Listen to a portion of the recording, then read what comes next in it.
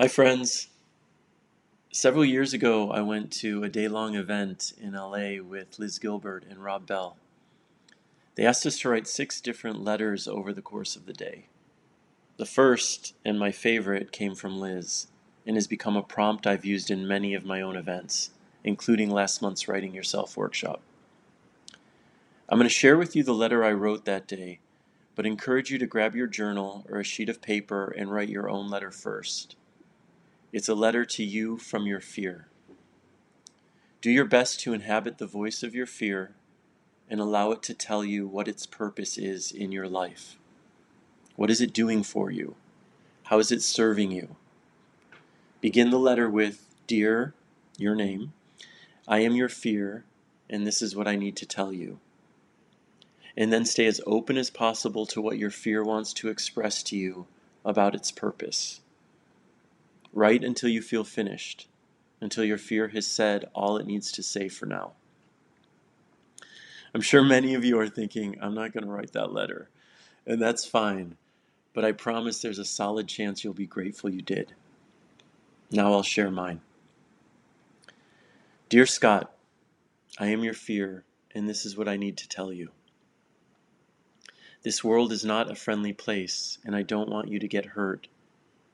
That's why I want you to be quiet and less opinionated. That's why I keep trying to stop you from sharing yourself. I'm afraid others won't like or be able to make sense out of what you're saying and doing.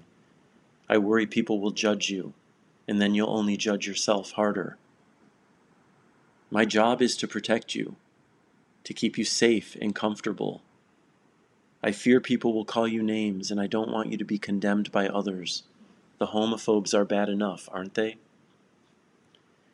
I'm afraid the more open you allow yourself to be, the more sensitive you'll continue to become, and then life will just become more and more uncomfortable for you. I worry you can't handle all the pain in this world, which is why I push you to escape rather than bear witness and feel.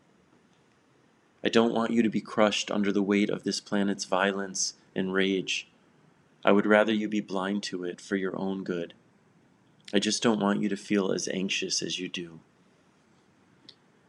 I'm scared that people are going to judge your creativity and call you a hack, or judge your spirituality and call you a fraud. I worry people are going to say you're full of shit and make fun of you, and then you'll feel like even more of an outsider than you've already felt for most of your life. Always an orphan. I'm afraid you'll never create something you truly love. I push you to stop creating, just so you won't be disappointed by the outcome. I'm scared you'll never be... Time ran out. My fear, no doubt, could have gone on for hours. Maybe your fear speaks a similar language. Maybe you could relate to some of what my fear had to tell me. I've allowed my fear to write me several letters since that day, sometimes surprised by, and always appreciative of what it needed to say. I'd given my fear so much power all my life without ever having really given it a clear voice, without ever having listened to the concern behind its demands. If you're anything like me, you haven't gotten along too well with your fear up to now. You two may spend a lot of time together, but I doubt you're very friendly. It doesn't have to be that way. We can create a different, gentler relationship with our fear. And by doing so, we create a more fulfilling relationship with ourselves. I've hated my fear for all the limitations it's placed on my life. I've resented it for influencing my choices and pushing me to make cowardly decisions that have steered me away from, rather than toward, exciting possibilities and more meaningful realities. I've judged my fear a bully, a tyrant, the single greatest obstacle to my happiness. I had never considered that my fear cared about me, or that it had always been, in fact, just trying to protect me, the only way it knew how. I mean, don't get me wrong, I still consider my fear a serious pain in the ass, but it no longer scares me the way it used to. My fear is just a dummy most of the time. So is yours. It doesn't mean to be, but it doesn't know any better. Fear takes its job to protect us incredibly seriously, but it has no emotional intelligence with which to work. My fear wants to protect me from a difficult conversation with the same fervor it uses to keep me from sprinting into traffic. Fear can't tell if it's a mountain lion or a cute barista that has you all worked up. It deems anything uncomfortable as unsafe and therefore something to avoid. Rattlesnakes, job changes, new hairstyles, they're all the same to fear. Scary.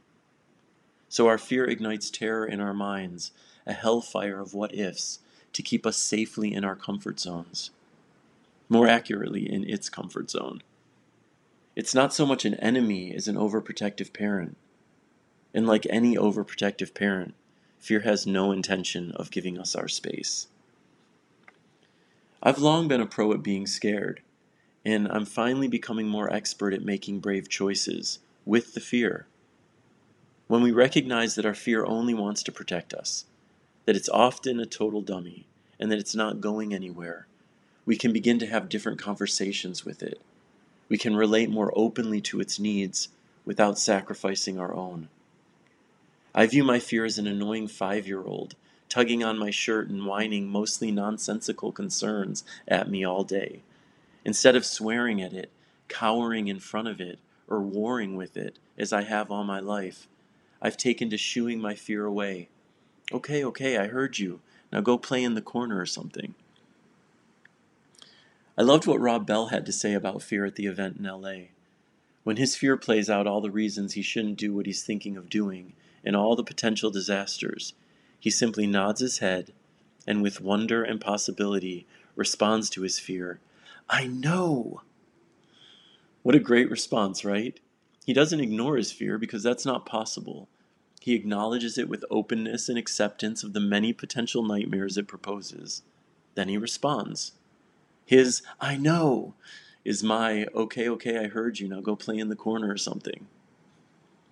I would love to be able to say that the more you face your fear, the less fear you'll have to face.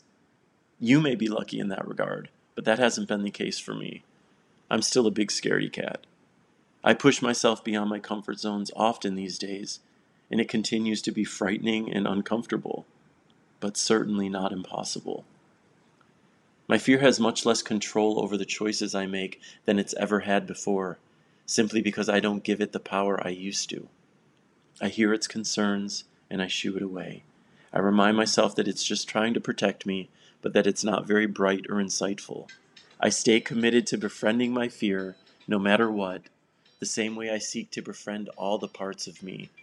Forgive that background noise. That single letter I wrote from my fear that day with Liz and Rob opened me to the possibility of creating an entirely different relationship with my fear, and one that continues to create more peace and fulfillment in my life. So how was the experience for those of you who wrote the letter? Were you surprised by anything your fear had to tell you? Leave a comment and let me know if so. I mentioned I used this prompt in last month's Writing Yourself workshop, and many of the attendees had an equally powerful experience with their letters.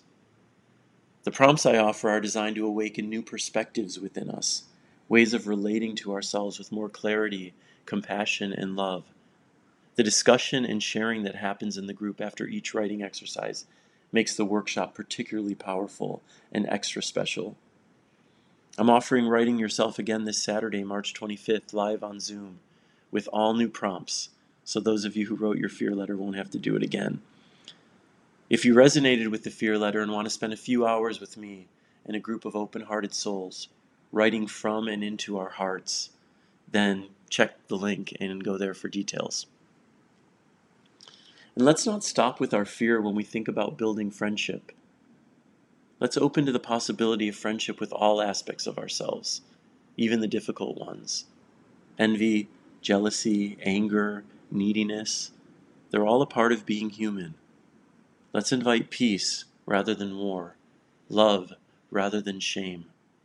Let's decide that all our parts have a seat at the table and give them as much grace as we can, even if sometimes we need to tell them, okay, I heard you.